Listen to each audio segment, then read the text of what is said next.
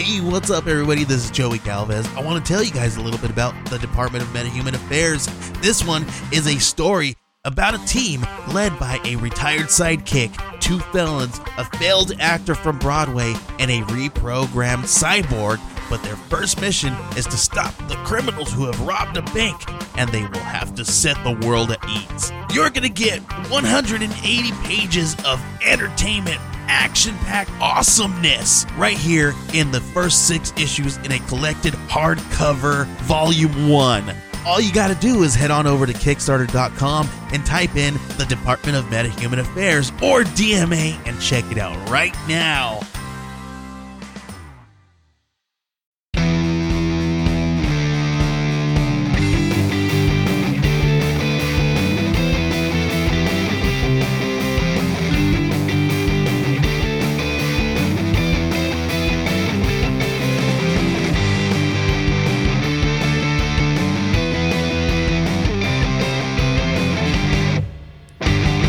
Hey everybody, and welcome to another episode of Nerds with Friends, your home for all UFO conspiracy theories.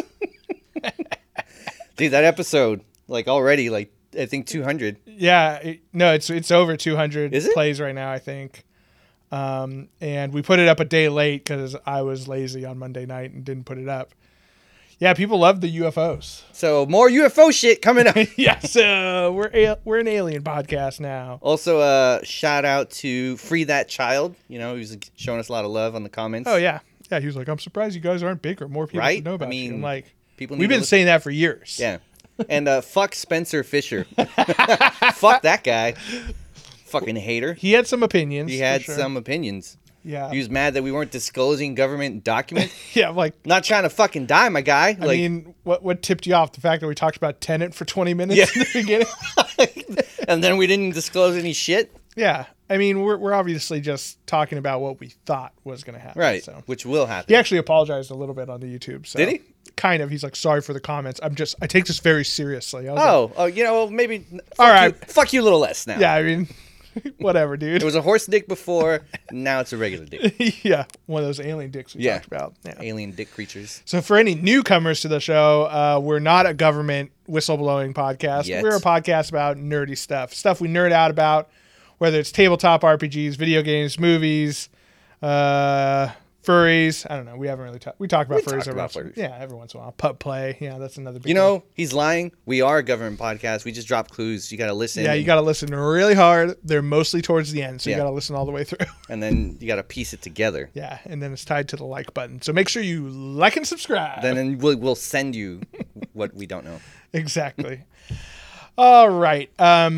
Again, like and subscribe. We do appreciate you guys. And we, good or bad, we do appreciate the comments. So thank you guys for commenting on the show. All of our info is at nerdswithfriendspodcast.com. You can check out our Instagram, Facebook, and Twitter all from there, as well as listen to episodes. And you can become a patron of the show by going to patreon.com/nerdswithfriends. It helps us out. Great deal. And doesn't cost you that much. Plus, you get some cool rewards. So thank you for your support. All right, let's get down to the nitty-gritty and talk some nerdy confessions. The things we confess that make us nerds. I think I said that wrong. Who cares? When we confess the things that make us nerds. I wasn't paying attention. Yeah, so said it all backwards. Had a minor stroke. You smell toast? Just all the time. Oh. Is that weird? Yeah, I think you're fine. I think it's okay if it's all the time. If it's all the time, it's that's probably okay. normal. Yeah. That's If my your base. baseline is toast, If I you're stop fine. smelling the burnt toast, that's when you got to worry. Isn't that such a weird fucking thing? Can you imagine if you're paranoid and you just smelled someone's cooking toast? Oh God. Like, I've definitely done that at my house before, where I think someone, one of the roommates got up and cooked toast at like midnight, and I walk out to get like a drink of water or something. I'm like, oh God, it's happening. I knew it. I knew it. Oh, fuck. Well, better go back to bed and jerk off one more time before I go. If I'm going to go out, I'm going to go out happy. Yeah, exactly. Alrighty. Well, let's do some nerdy confessions. Christian, what's your nerdy confession? I just started. In fact, I was just watching it right now. Ragnarok. I'm on the 3rd episode. It's on Netflix. It's pretty interesting. Not a lot of action yet, but I like it. It takes place in Norway. Obviously. Yeah. And then It'd there's... be weird if it was like Southside Chicago. That'd be dope, actually. Ragnarok! Yeah, so I don't want to give too much away, but giants are basically taking over or have taken over, but they're going around looking like humans, and there haven't been gods to fight them in a long time. And then this kid shows up to town, and he's like kind of exhibiting Thor-like powers, kind of. Yeah. So it's cool so far. Loves a hammer. He fucking just tossed it. Hates trickery. Yeah. Yeah. Classic Thor vibes. And he's just like going around telling people, I just threw a hammer like 500 kilometers. And they're just like, yeah, whatever, kid. yeah, anyway. So, and it's like, dude, show him. Just Cool story, bro. God. Can you believe this guy? I was like, why did you just show him? Just pick up a hammer, just fucking toss it. Like, clearly you can do it. But it's cool. I'm like on the 3rd or 4th episode. Now, is this one of those? I think I've seen the trailer for it. Is this one of those Netflix ones where it's like overdubbed in English, but it's like I'm watching it in Norwegian with English subtitles because Yeah. I can't. I hate dubbing. I rather just fucking read. sometimes I can deal with the dubbing, but if it's really bad and like really off the like, not so much off the lips because that's impossible, right? What was the German one? The that one was bad. I couldn't fucking do it. It was on Netflix. Was it The Rain? No, it was. That was one of those ones. I thought that one, the dubbing was good. Oh, is that one you liked? Fuck, it's bothering me. It doesn't matter. Yeah, But that one I the started. Roman one, No. But that was good too. That was Barbarians. Barbarians. And that one I saw in German. No, it was kind of like Stranger Things, but in Oh yeah, The Rain. Was it The Rain? Or wait, is this something dark? yeah, there was the one where they time travel through the portal in Yes, the cave. that one. That wasn't The Rain, but I know which one you're talking Yeah, about. so that one, the dubbing was really fucking bad, and I couldn't do it. I Yeah. had to put it back in German. Yeah. Where it fucks me up is like if it's a show that they're speaking Spanish, so clearly I leave it because I understand that shit. But then the subtitles will be there, and like I'm like reading the subtitles and listening. I'm like, fuck! I'm like getting distracted, and then I'm just Yeah, correcting, just turn that shit off. and then I'm just correcting the bad translation. That's not what they fucking said. Yeah, just listen in Spanish. You could turn it off. Yeah, you can turn off subtitles. I thought when you just leave it. Oh, maybe I'm. yeah, You're probably right. Turn subtitles off, audio. Spanish. I just learned something. I didn't know you can do that. Yeah, I had to teach you how to do Spanish. All right, my nerdy confession. We were talking about it briefly before the show. I actually went to see a movie for the first time since last year. You saw Tenet? I saw Tenet last year. That was like August of last year. Yep. And then and the only other one I've seen in theaters was A Quiet Place Part 2. Saw it too. I have to say. Did you see it in theater? Did Yes, you? I saw it in theater. Nice. And, Where'd you go, Daly City? No, San Mateo? I saw it at San Mateo too. The one, we saw something else there. Yeah, the small theater. Yeah. Yeah. I like the reclined seats, and you can order food, or you can order the food when you buy tickets, and they bring it to you in a Oh, bag. really? Yep. I didn't know that. Except for the alcoholic drinks that we had to go and get. We ate dinner before we went there. Yeah, it was fun. It was fun going back to the movies again for sure. And that place is really cool because it's a small theater anyway. And when you book seats, they book two next to you, so Yeah, to the left, to the right, and they're people- big ass seats. Yeah. So that equates. And it had to a 6 trade, feet. which was fucking nice. Yeah, and seat heaters. Did you know that? No, Yeah, you can hit a button and the seats warm up. where? It's next to the. It's kind of hidden. It's next to the recliner button. I saw the recliner, but I didn't see fucking Yeah, there's a heater. little button underneath. Could have had my ass warm. That's the best thing. hot ass. But back to the topic at hand, Quiet Place Part 2. What did you think of it, Christian? I liked it, but you'd mentioned it, and I agree. The first one was just so like original, and so like it did the same thing. So there was nothing. Not that it was bad. I really enjoyed it, but there was nothing that like, oh my god, like this is so different. It didn't hit, as the kids say, it didn't hit quite the same way. Right? I guess so. I think the kids say that shit now. That one hits different, as they would say. The first one, because I rewatched the first one in preparation just to remember everything that had happened. And we won't spoil the second one because it is still fairly new, and we do recommend you go see it in theaters if you feel safe. But the first one was so good because literally for like the first, 10, 15 minutes of the first movie, there was no dialogue. Yeah. It's all subtitles and sign language. Yeah. And it's very quiet. And seeing that in a theater for the first time, you're like, what the fuck? No, like I remember eating popcorn and like, oh shit, Crunch. like oh fuck. Crunch. Yeah. Yeah. My friend Alex, who I saw, who I love seeing movies with, but he bought a fucking box of Bunch of Crunch, like the loudest snack ever. And he's like, I'm going to tear off the packaging before I get in there. I'm like, okay, cool. At least he's mitigating that. But then every once I hear him, You hear it rolling around in the box, and then I think he dropped it at one point. It's like, Jesus. God damn it! And you know, everyone in the theater is just thinking like, shut the fuck up. Can't take you anywhere. Yeah, this one is still good. Picks up like literally right where the last one ended. Yep. Right, it was like almost the exact same scene, and you do see a little prequel scene which they showed in the trailer of the day that the sound aliens. Yeah, showed it was up. like an hour before. Actually, I don't know if that's giving it away, but yeah, it was kind of cool seeing how they got there. Right. Versus before they were just there. You know. Yeah, exactly. In the first one, there are little newspaper clippings and stuff where you can kind of piece together that first of all they were aliens and not just like crab monsters or something like that.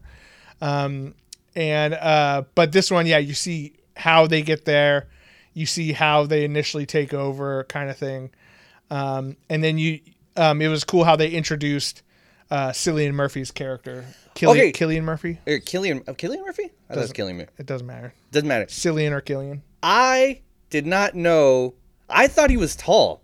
I thought he was a tall guy. I was watching the movie. He was the same height as the little girl.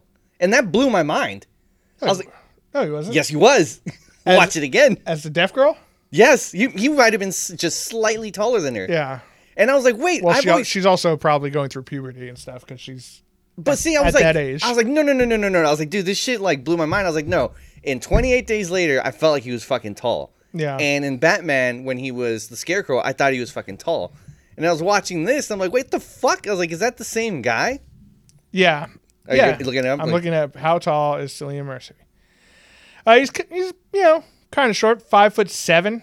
I mean, that's average. But I always thought he was like 6 foot something. Oh, no. Yeah, I didn't think he was that tall. Yeah, you thought he was a fucking giant. I thought he was fucking tall as fuck. Also, like, if you remember him from Batman, Christian Bale's not that tall either. Is he? I don't know. It doesn't fucking matter. But, like, I was watching it with the missus, and she was like, oh, yeah, he's a tiny guy. You know, it's like, and she loves him, so she knows everything about him. And she's like, yeah, like, I guess I have a thing for small guys. I'm like, thanks. I didn't think I came to the studio to get fucking roasted by you. Boom, roasted. But I appreciate it, I guess. Look at this side. It's got his age, height, weight, biography. Jesus. He was born on the 25th of May. Happy birthday, Cillian Murphy. Or Killian. Killian, whichever. He's 5 foot. This one says he's 5'9". Oh, it gives him another 2 inches. I'm sure he loves that. 154 pounds. Eye color blue. Hair color dark brown. Anyway, I thought his character was really cool. You kind of see like obviously in the first one, John Krasinski is like the world's best dad. Yeah. And except he got his kid killed. Well, actually, the kid got himself killed. The stupid kid got himself killed. Yeah. Okay, fucking playing with a toy rocket ship. Actually, the kid actors were great. Yeah. The little boy was great. Like anytime like he got hurt or like there was something scary, I believed it. Like I for sure did. And he was such a little bitch. Yeah. Like the whole time I'm like, if John Krasinski was alive to see this, he would be disappointed. This is what I left behind. Yeah. I died for Jesus Christ, grow a pair. Yeah, he did consistently do dumb things. 100%. Yeah. And it just fucking sucked. I hate when movies do that when they make kids like dumb. Did you watch Army of the Dead? Yes, I did. Did we talk about it? We didn't really talk about it. We could touch on it briefly now if you like. But the daughter was same thing. Was Dude, everyone in that fucking movie was fucking TikToked. It was so bad. Okay. I enjoyed it. I liked it. I really liked the German dude. The German dude was cool. He was fun. Yeah. Like there was fun moments in it for sure. But it just like Zack Snyder, like after, everyone got back on his side for the Snyder cut, I felt like this one was like, no, this guy really doesn't, he's real hit or miss with movies. I enjoyed it. They're planning a zombie universe and I'm 100%. I'm down for it. But like there was so many things in it, and maybe mild spoilers for this one, but it's on HBO Max, so it's been out for a while. Like at this point, 3 weeks. 2 or 3 weeks. Yeah. Like what's the deal with the robot zombies? We don't know. Right. Like that was just thrown in there for no reason. Everything was out of focus. Like everything. Cheaper CG that way. Yeah, I guess. Yeah, you just smudged the lines on the outside. It was interesting because going into it, I knew that Tig Notaro was digitally inserted into everything. She was? Yeah. So she was not in the original movie. You know who was? Yeah, I know. Crystalia. Yeah. Fucking alleged raper. I guess he wasn't a raper, a molester. No, they were underage, so it would still be. But rape. I don't think he had sex with them. He was just trying, grooming them. Yeah, he was just trying real hard. Allegedly. It's not a crime if you try and you fail. No crime was committed. No, guys. What? He's still a garbage person. I didn't actually do it. I just tried really hard. Tried and failed. I don't think that's how justice system works. Yeah. I guess what do you get for attempted murder? Is just that jail time? Lots and lots of jail time. But yeah. So he was originally the helicopter pilot. So Tig Notaro was digitally inserted, and so she was by herself for all scenes except for one. There was apparently one scene where she was they brought back one of the actors. Okay, actresses. If they CG'd her in there, it was so good I didn't notice. Yeah, well, everything was out of focus, so who cares? That's a good point. She's just back in the corner with the fucking halo around her. It's just a cutout. I just never even noticed. It's like in Star Wars, in Star Wars with the land speeder, they just took Vaseline and rubbed it under the land speeder. If it works, it works. There's a bunch of things that kind of bothered me in it, like the guy with the saw, right? We see him in the intro using the saw. Yep. And the whole time he's like, oh, that's my baby. Don't touch my baby. I'm going, and he's like, oh, I love it so much. He has this really intimate relationship with his saw. Never used it. Never used it. And when they do use it, someone else is using it. They use it to cut through concrete. He uses fists instead. For standard saw uses. It's not a very good weapon for killing zombies anyway, man. Well, yeah, but generally speaking, in those movies, you don't have a bunch of good weapons. That's the fun of it. Yeah. You get the baseball bat, you get the hockey stick, you get, fucking... Hockey stick would be terrible. Baseball bat would be Well, all right. if you put a hockey stick with razor blades on the little you trying to paddle part. Trying to cut just a zombie? fucking shot their faces off. I guess. Yeah, that'd be fucking sick. That's part of the fun is finding inventive ways. You're surviving, so you're using what you have. It just... There's so many holes in it. Like, they obviously didn't trust the guy who was the security guy. For good reasons. No one ever said anything. When the one chick is getting, she busts through the glass after he leaves her behind. Friend didn't even help. Her friend didn't do anything. Just watch. None of them did anything. They all have automatic weapons. Well, to be fair, the other ones didn't know she had popped out. They were all. He was. I feel like they were all looking back and they're like, "Come on!" And she's like, "Bah!" It's punching zombies. She was actually like, when they introduced her, I was like, okay, whatever. But when she started killing zombies, like, she was awesome. I was like, oh shit, she's gonna fucking make it. And when she came back through the window, I'm like, fuck yeah, she's awesome. And they're like, no, we're just gonna let her die in front of her friend. Yeah, that sucked. And she didn't say like, hey, don't trust that guy. He locked me back there. Like, instead she says, go on without me. So she said something. Yeah. But not any pertinent information. That's fair. Yeah. And then while they were down in the bank vault, there was a thing where he's like, what if we're just doing this over and over again? And you see the dead people there, and they have the same clothing and jewelry. There's theories about that they are stuck in a loop, and like they're just getting better and better. But yeah, but make a movie of that. Like, make that the movie, not a bad heist movie. You know what I mean? But who knows? Like, I will see a second one if a second one comes out. But there was so many like missed opportunities in this one. From what I've read about the robots that you were saying, and also, Scorpion, the guy who plays Scorpion, sends him into his casino to steal his money out, right? Yes, because he already got paid on the insurance. Exactly. So he has to double up on it. But he wants to double his money. Easy. That's some nice Vegas. Easy peasy, Japanese. You can't say that. Yeah, well, he could because he's Japanese. Because he's Japanese, that's right.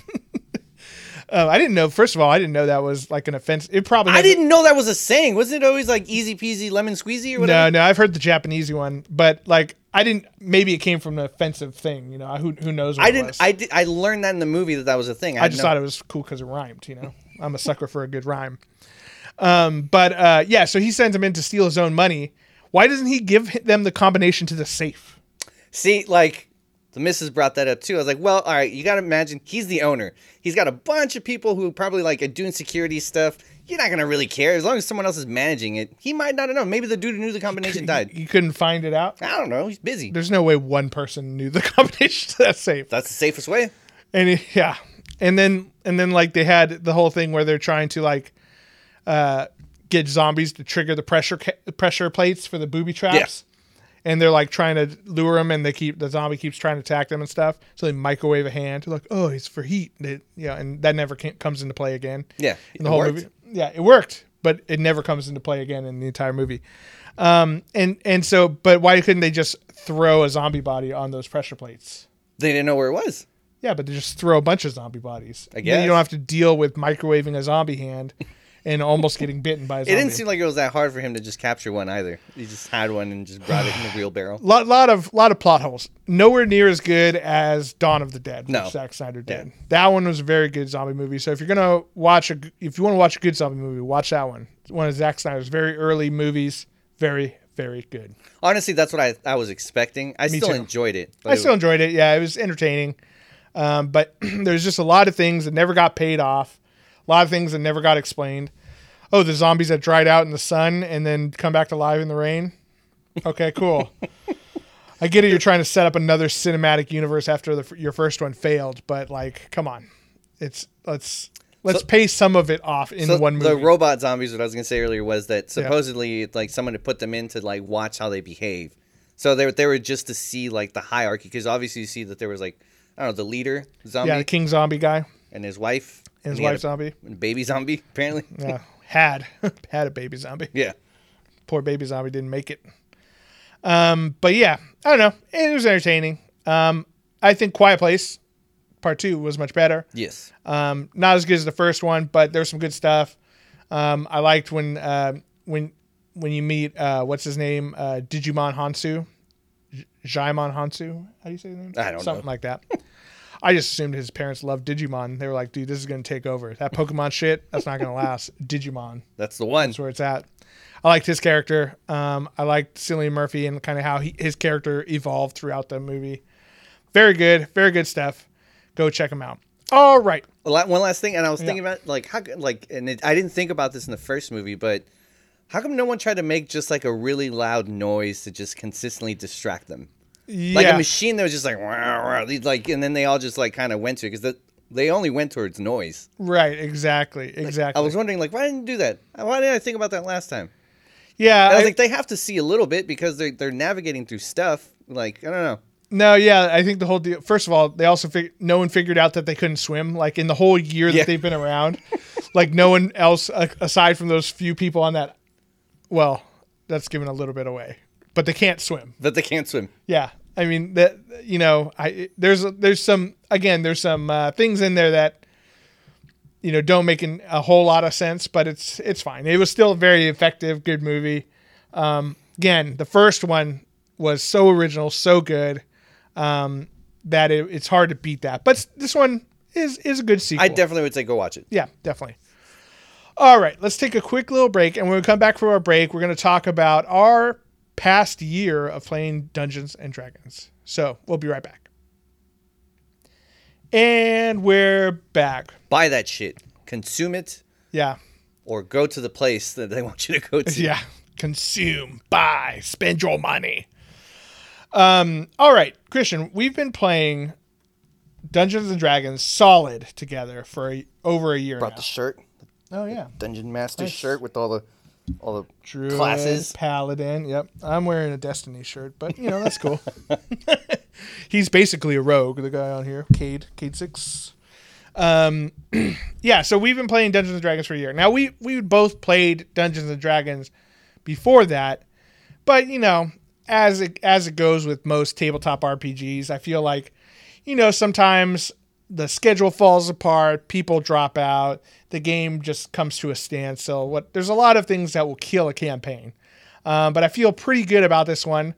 We've been playing since, I think, April of 2020. So we passed our 1-year anniversary. And I just wanted to kind of go over some of the things that we learned from playing it consistently and getting pretty far in the campaign so far. So I think I want to say I think you guys are about halfway done. Oh, nice. I think with the campaign, if I'm not mistaken. Though obviously things can happen after it. But so what are your overall impressions so far of? I am surprised no one has tried to seduce another character or like an NPC. I feel usually there's one person in the group. Well, there's no bards in the group. That's true, but I feel like anyone Ooh, could got really, him. anyone could really try to do that. Yeah. No murder hoboing. That's been kind of cool. Yeah, I mean, I feel like, and now just for those of you who don't know, I'm the dungeon master in this game. Christian's one of the players, and we play with our other friends from the Sourpuss podcast. Now officially, I believe, an Age of Radio. In the works, I think. Or maybe when this comes out, it's official. I don't know. Who knows? But welcome to the family. They accepted already. But check out Sourpuss podcast. They're a bunch of funny ladies over there, and they always talk about delicious sour beers and whatever they're nerding out over too. So another nerdy podcast to the group. But yeah, so we play with them and a couple of their friends, and one thing I've noticed, which is now our friends, which is of course. We've been seeing them like every week almost for an entire year.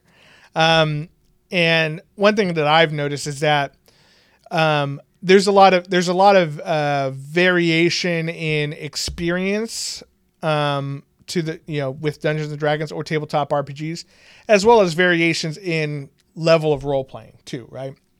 So I think one thing that everyone does really well is they can do things that their character would do. You know what I mean? For the most part.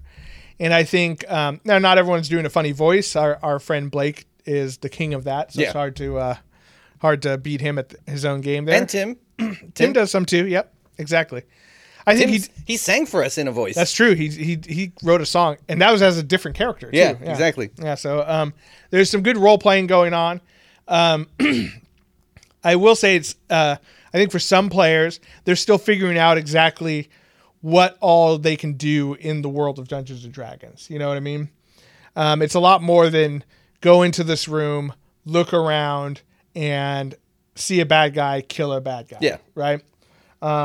And so that's one thing that I've noticed is, if you're just getting into tabletop RPGs, especially a game like Dungeons and Dragons or Pathfinder, you can really make the game your own. You can really we run into this bad guy. This particular one, he's just surprised that we're here. Maybe we don't have to fight him. Maybe we can talk our way out of it. Maybe we can join him and become a bad guy with him. There's a lot of stuff you can do in the world of D&D. So don't be afraid to try new things. Your DM will for sure give you the sense of, hey, this is going to work out or this is not going to work out. You know what I mean? If you bust in and a dragon is like rambling for you, attacking you guys, maybe not the best time to talk it out, Unless level 20 bard, with luck. Yeah, maybe. Yeah, exactly. If you can cast luck for sure. What else for you? What other things have you picked up over the past year? I feel like everyone's pretty good at working together, which is it's kind of rare in a group. I feel like at least in other games, there's always almost always. There's always that one player. It's like, come on, just go with it. Just go.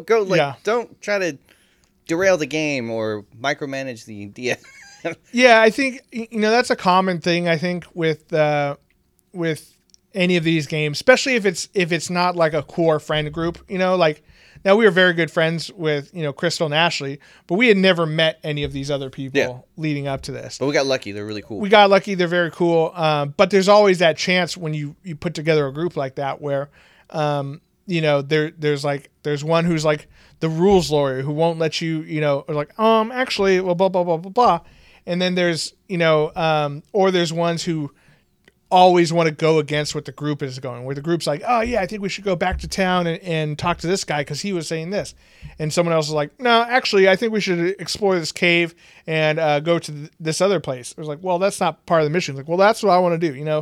I'm a rogue. Wherever there's coins, you got me. So yeah. If there's a chance to loot, I'm fucking going. Exactly. So I think that's we're lucky in that sense where it's it's easy for this group to kind of everyone's kind of is easy going and go with the flow, but if you are one of those players who either fights with your player group, or fights with your DM, don't be that person or stop playing. Either one. I think that's a small ask, is to be a good cooperative player, because Dungeons and Dragons is a cooperative game, as we learned with Satine Phoenix, right? She's a big advocate of this is not a game where me as a dungeon master is giving you guys tasks to do. we're all playing this game together and trying to make a story together. So I am a player, even though I am controlling the world. Like, I still have to have fun too. You know what I mean? And it's easy if with a couple rogue players, not class rogue players, but players who don't go with the flow. It's easy to have a bad time, I think. I'm curious about stretching my legs as a DM. About doing. I've only done like a mini game, like once, but and also to give you a chance to fucking play because you're always DMing. Well, luckily my old DM for my Pathfinder game says he's getting ready to start up again, so I may finally have a chance to play. But Pathfinder, yeah. So I'm gonna have to relearn all those rules because Pathfinder 2.0 basically came out, and then the pandemic hit. We stopped, and I'm like, oh fuck, I'm still learning the rules. They're pretty similar, though.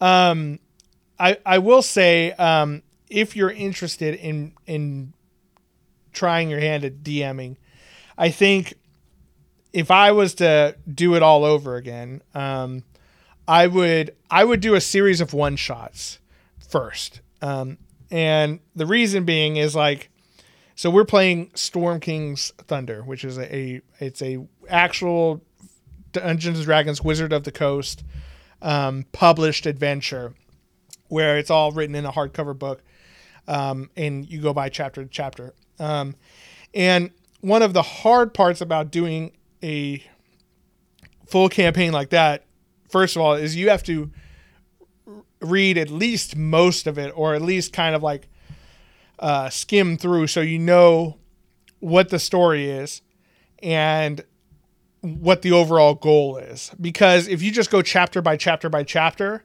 like, you could be improvising in the moment and, you know, reacting to what your players are saying, and then you kill off a character, but then you realize later that, oh, that character is supposed to be the big bad guy who was supposed to escape and come back later or something, you know? So just quick rewrite. They never really died. They faked it. Yeah. Just, that was a life model decoy. So there is, it's a lot of information to take in and keep straight. And I think most books do a fairly good job of keeping it all together. But I think it's much easier and much more rewarding to do a one shot, or like a very short campaign where it's like maybe you level up 2 levels throughout the adventure, rather than this one, which, you know, who knows where we're going to end. I'm curious if it would be easier just writing your own campaign. At least that way you know where everything's going. Right. And I mean, that's definitely another... It's just you wouldn't be able to throw the maps on Roll20. That's it. That would suck. Yeah, you'd have to build them yourself. Oh, you can build them? Yep. Yeah, nice. You can. It's fucking difficult, but you can do it. And you don't have to, like, obviously the maps that we have in Roll20, because we bought the pre-made package in there, they're very, for the most part, they're very well set up. They have the dynamic lighting and stuff like that, which once you get the hang of that, it all becomes really intuitive. But it can, if you're writing your own, it's much easier to write your own and I think do it in person. Yeah, for sure. Because then you can kind of draw things out and you're like, okay, here's the cave kind of. And it doesn't have to be exact, right? You know, where Roll20, I mean, it could be hours setting up one map for one area. I don't think I would do that. Yeah, it's fucking... And, you know, you don't have to go crazy with it, but it does take a long time. Yeah, writing your own, I've done that too. And I think it's really fun. And it's really rewarding because it does...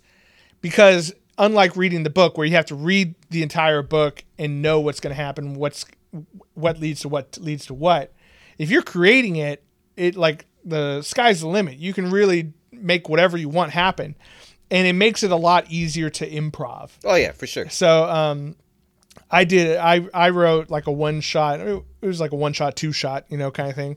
I think it took two nights to complete, and you know, you can. It's very easy to write like a dungeon delve or like, you know, like a simple mission or whatever. And I think, you know, what's cool about it is then it's much more like I'm playing the game. Like I have certain story beats that I know have to be in there, but like I could just let them do whatever they want and just come up with shit on the fly, you know? And it gets easier and easier and easier as you experience more monsters and more puzzles and traps that you see in these like pre-written modules. See, like for me, like if I did one of the book campaigns and they're like, oh, I want to go into this building, I'm like, ah, shit, I don't remember what was in this building. Right. You got to go and hit the book. 100%. And that's how it is with Storm King's Thunder. So, for instance, we're past this part in the story now, so I don't mind disclosing this to you and to any of the other players who are listening. So, in Storm King's Thunder, at one point, you have to go retrieve these giant relics, right? Mm-hmm. You remember that part. And they're basically buried under these burial mounds of these barbarians. And so you have to pick, there's like 7 different giant relics that you can get. And you have to pick which ones you want to go get. Now, you only need 1 to progress the story. Mm-hmm. But you could get all 7. Okay. Right? And so, like, you guys, the game before, you would be like, okay, I think we'll go to this one. It's the closest one on the map. We could just go in and get it, and that'll be easy. I'm like, okay, cool. So I remembered that, and I studied up on that one instance. Mm-hmm. But there's obviously 6 other ones that you could have gone to. And so after you got that one, and you guys are like, well, maybe we should get more to see maybe that'll help us more. I'm like, fuck. Because there's like, there's huge, there's a chapter on each one, essentially. And I'm like, fuck. Yeah, you guys could do it. And luckily, the group on their own kind of decided, let's just bring the one back and then we'll try for another one later. But it's like, oh my God. I'm going to have to fucking go by the seat of my pants and read the thing and then look up the map on Roll20. And luckily, that's the one cool thing about buying a module on Roll20 is I could click on the map and it'll be preloaded with some tokens. It won't have all their actions preset. This is how good you are at DMing that I can't. That would drive me my anxiety out, and I would probably show it physically, but I didn't get any sense from you at all. Yeah. So, it's called acting. It's like, holy shit, now I don't know if I want to DM. So that's one of those pitfalls of doing a game like that, one that's pre-written like that, because the game is designed to give you a bunch of options. And this one in particular, Storm King's Thunder, it's designed to have some replayability, maybe, if you were to play that same game with me, maybe next year with a different group of people, we could make it so that it's not the same exact story, right?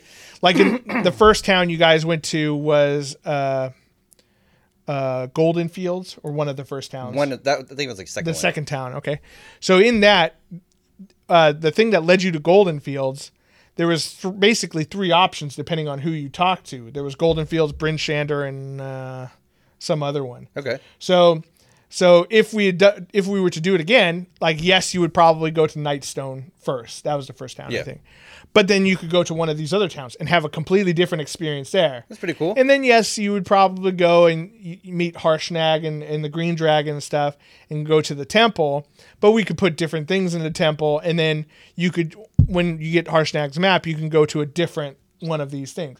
So it could be a very different experience. Yeah, for sure. And each one of those giant relics leads to a different giant lord. So now you got one of 7 different paths to go on, and now that's where your adventure is taking you now. But if we were to do it again, we could mix it up and go to okay, this is what I find interesting. How much? Well, we did the package on Roll20, but the book is probably what, $40 maybe? I think a module is $35. $35. They don't fuck you like Games Workshop does. That was the point I was gonna make. That's a $35 book that you can play multiple campaigns. Yeah. We've been how many hours? We did a year. Yeah, and we're about halfway. A year of so call it 52 weeks, with a week off here or there kind of thing. But then we're playing for 2, sometimes 3 hours a night. But look at that. And then you're saying we can go back and have a different story. Yeah.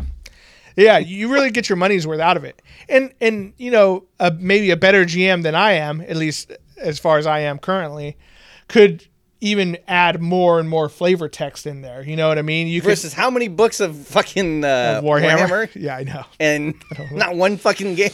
I don't want to think about it. It's so much. It's Wizards of the Coast. I think fans of Dungeons and Dragons and Satine's new thing, the Battle of the Bards that is coming out, that got fully funded, by the way. Talk about how much effort goes into creating a world like that, but also making it so that, it's not disposable. You can't just go through it one time and be done with it. That's another thing with hers, is that it's not only a campaign, but a campaign setting.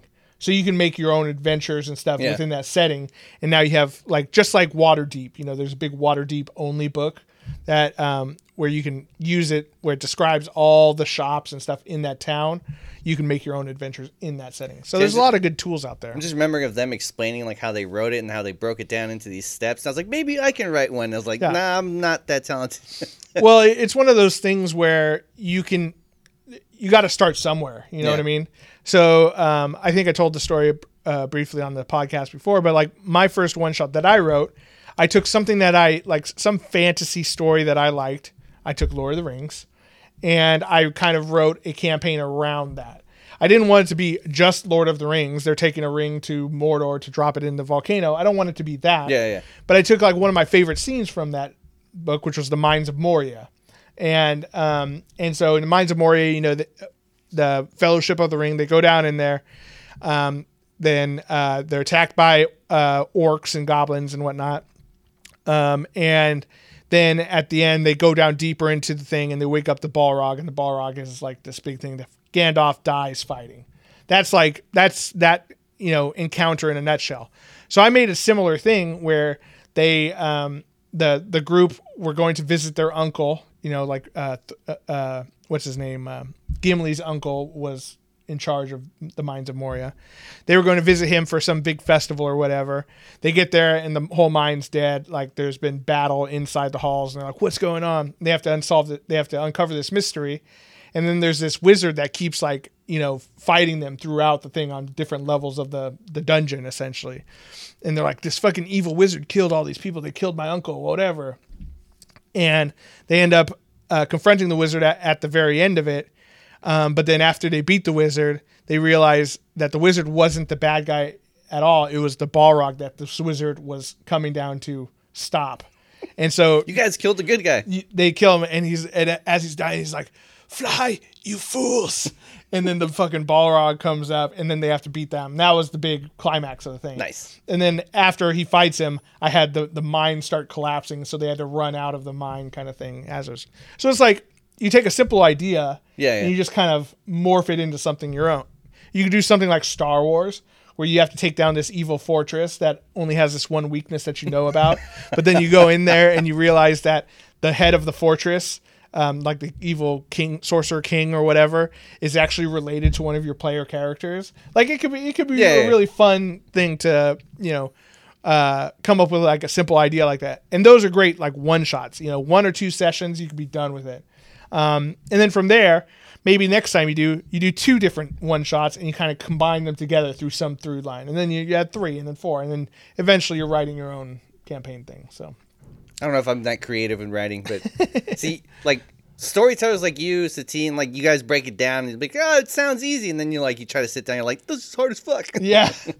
Well, one thing I think Satine said that was really important was coming up with a deadline, where, for instance, for that Lord of the Rings one, we were going on a cabin trip and everyone wanted to play D&D for the first time. Or one guy, it was the second time kind of, but the first time was only 3 sessions long. And so I had that deadline, and then I had parameters I wanted. I wanted it to be a full experience for someone. So I wanted there to be combat, puzzles, a big bad guy at the end, some magic items, and leveling up once or twice. So you get the full gamut of D&D, right? And so if after you have that much information, I have to be done by this time. I want this, and this in it. Then you're just kind of connecting the dots. So I think if you were to start off on your own, I would take the same approach. Come up with okay, I'm gonna have this done in 1 month. 1 month is a long time to get 1 or 2 nights of Dungeons and Dragons written. That's easy peasy. And then you'd be like, okay, what do I like most in Dungeons and Dragons? Do I like puzzle solving? Do I like traps and mazes? Do I like big, awesome enemies and tactical, encounters? What do I like the most? Okay, I write that and that down, and then now you kind of write something around it, you know? So I think it's difficult, like, don't get me wrong, but it can be really fun too. Like watching them go through the stuff and, like, you know, finding the things like with you guys with that rock trap. Like, that was the most fun I had in that entire campaign, because there was this trap where it's kind of like Indiana Jones, where the ball rolls down this thing. And so basically, if you go through this square and you're not a giant, this ball forms and runs and rolls over you. You can run away and try to dodge out of the way if you're lucky, but if you're not and you're too close to it, you just get run over and you take a shit ton of damage. These guys kept just trying and trying and trying. They're like, what's back there? And then even at one point, you guys didn't realize that Harshnag, who is this giant that's helping them along the way, was on the other side and could look into the rooms that you wanted to get in. Like, no one asked him, and he just kept walking back and forth through the thing. You know what, for me, what it was is like, I thought it was like in video games where, like, you set the trap, you dodge it, and then you go, like, you know, can go around it. You can go around it. So that was my thought process. Nah, it's fucking magic, bro. But yeah, you can kind of like go in once the ball starts rolling back up and stuff. So, but yeah, it's funny to watch things like that unfold when they're figuring out things that you have set up and thought really hard about. It's really like, it is a rewarding thing to see that kind of stuff happen. Now, what are some things that, as you've played over this last year, what are some things that like maybe you would do differently next time when either creating a character or playing a campaign? I'm going to try to do a voice, I think. I really want to try, it wasn't the last time we had Satine on, but the time before that where I was telling her, like, you know, I really want to try to do voices. She's like, just do it. She's like, whether it's good or bad, you know, it doesn't matter.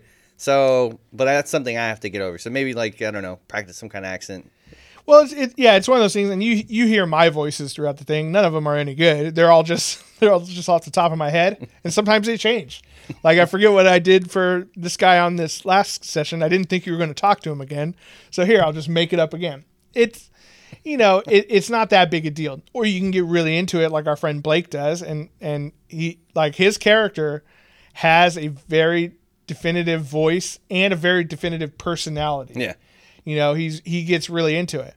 But, you know, you have someone like, you know, like Ashley or Clover in the game, right? Mm-hmm. She doesn't really do that much of a voice, but she does what her character would do. Right. You know, I forget, she's flirting with one of the characters in the game kind of thing. And that's fun. As long as that's in there, like, she's role-playing enough, you know? Yeah. So I think that's... you know, whatever you're comfortable with, whatever level of role playing you're comfortable with is fun. But yeah, doing a voice can be fun and mix it up a little bit. I like to think, even before a voice, like, come up with like a personality for your character of like this is, and it could be a facsimile of some other character in pop culture or whatever. Like, he could be very much like Han Solo or like Luke Skywalker or Frodo Baggins or whatever, like, you know, the reluctant hero.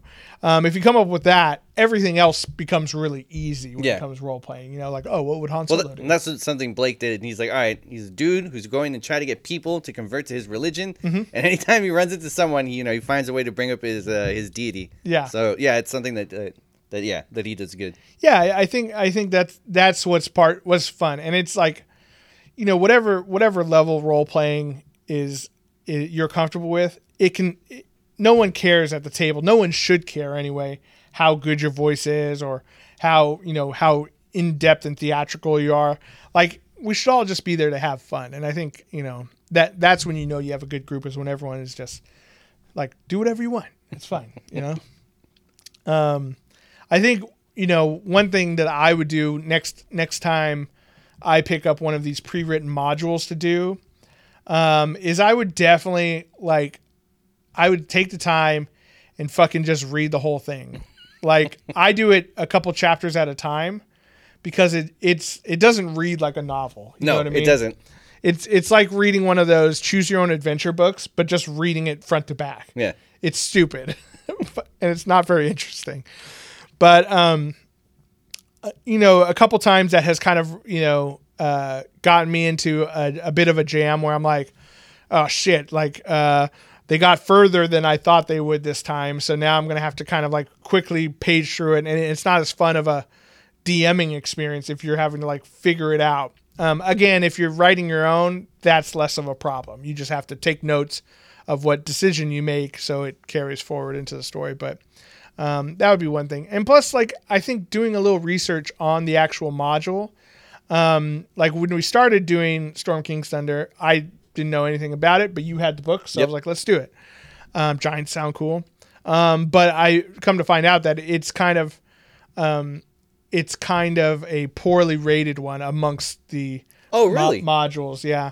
And a lot of it is because of some of the things that I find frustrating with it. And like, without giving too much away of like what happens in your campaign, there are certain things where in the book, it's like, there's a scene that has to happen in the story, in the main path of the story. And when that scene happens, it mentions like maybe a bad guy or a place or whatever that sounds important, right? Well, here's a good example because it's far in the past now, so it's fine. Nightstone, right? Mm-hmm. The very first area we go to. Yes. The Giants steal this giant rock. Yes. Right? The Nightstone. The Nightstone doesn't really do anything. Like, it has no pertinence to the story. And for the longest time, you guys were like, dude, we got to figure out what's going on with the Nightstone. And I'm like, no, forget about the Nightstone. But it's like, but you just said they stole it. They stole it. They did. Yeah, it's gone now, but who cares? But, as the story goes on, you find out that there's bigger problems threatening the Giants and whatnot, and that you have to figure out.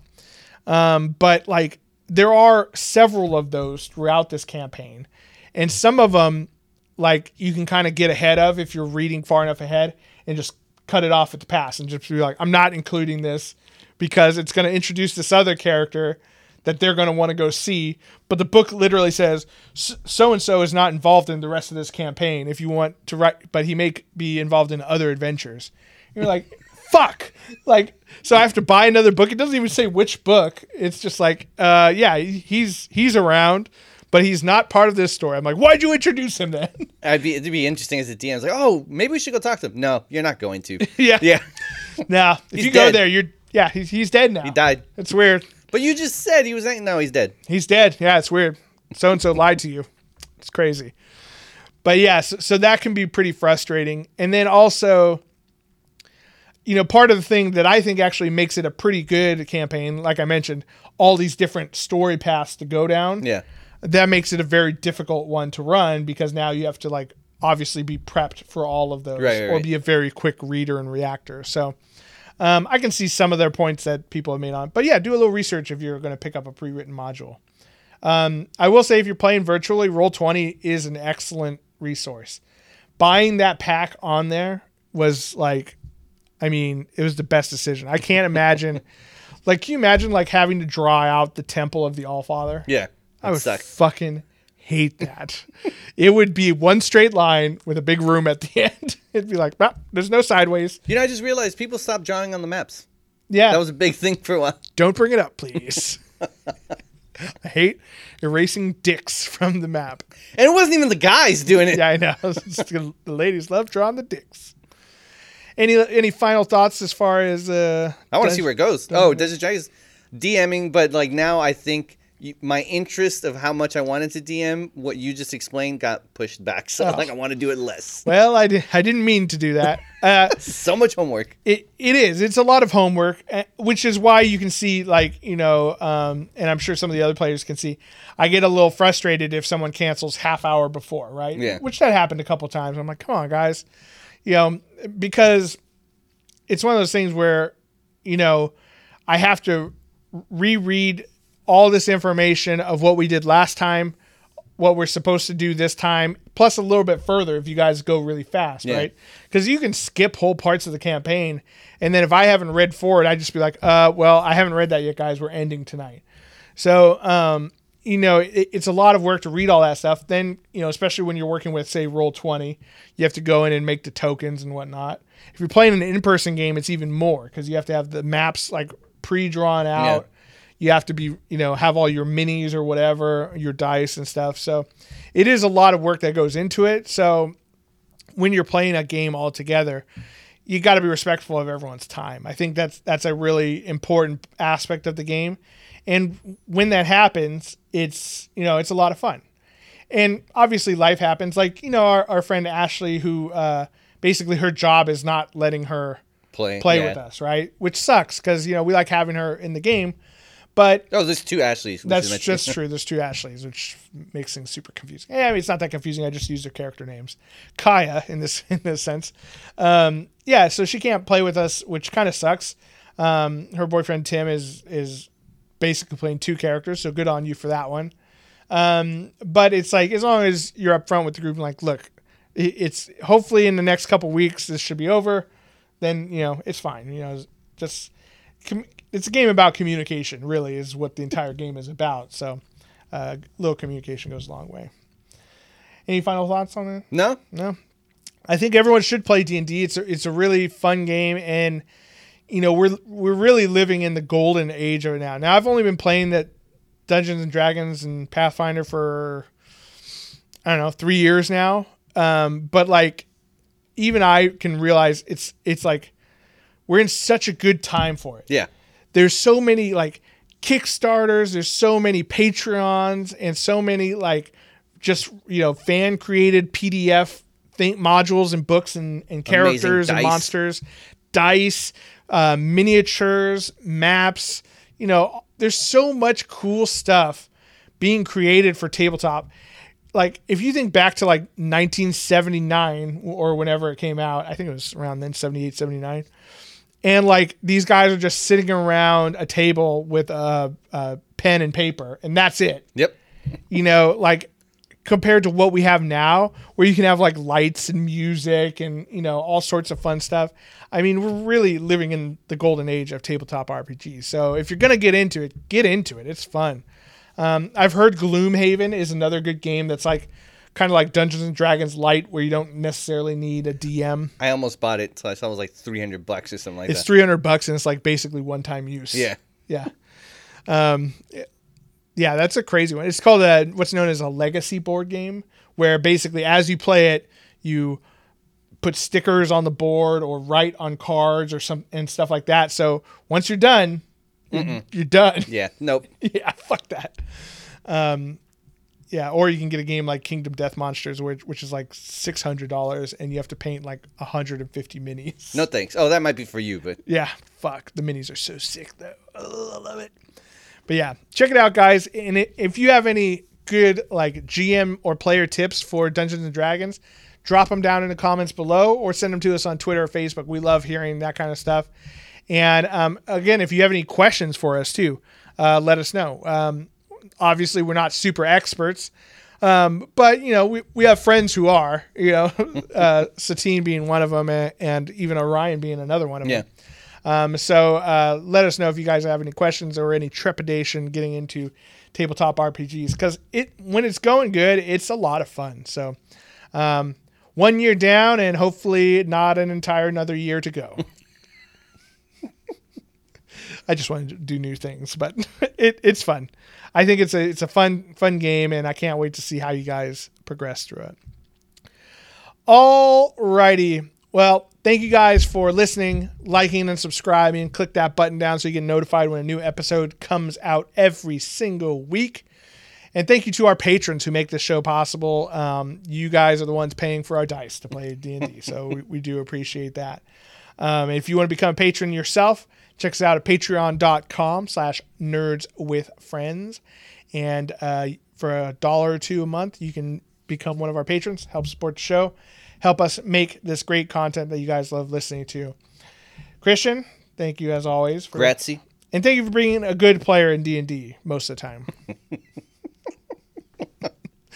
And to all the nerds out there, remember, you're not alone. You're with friends. This is Nerds with Friends. Thank you and good night.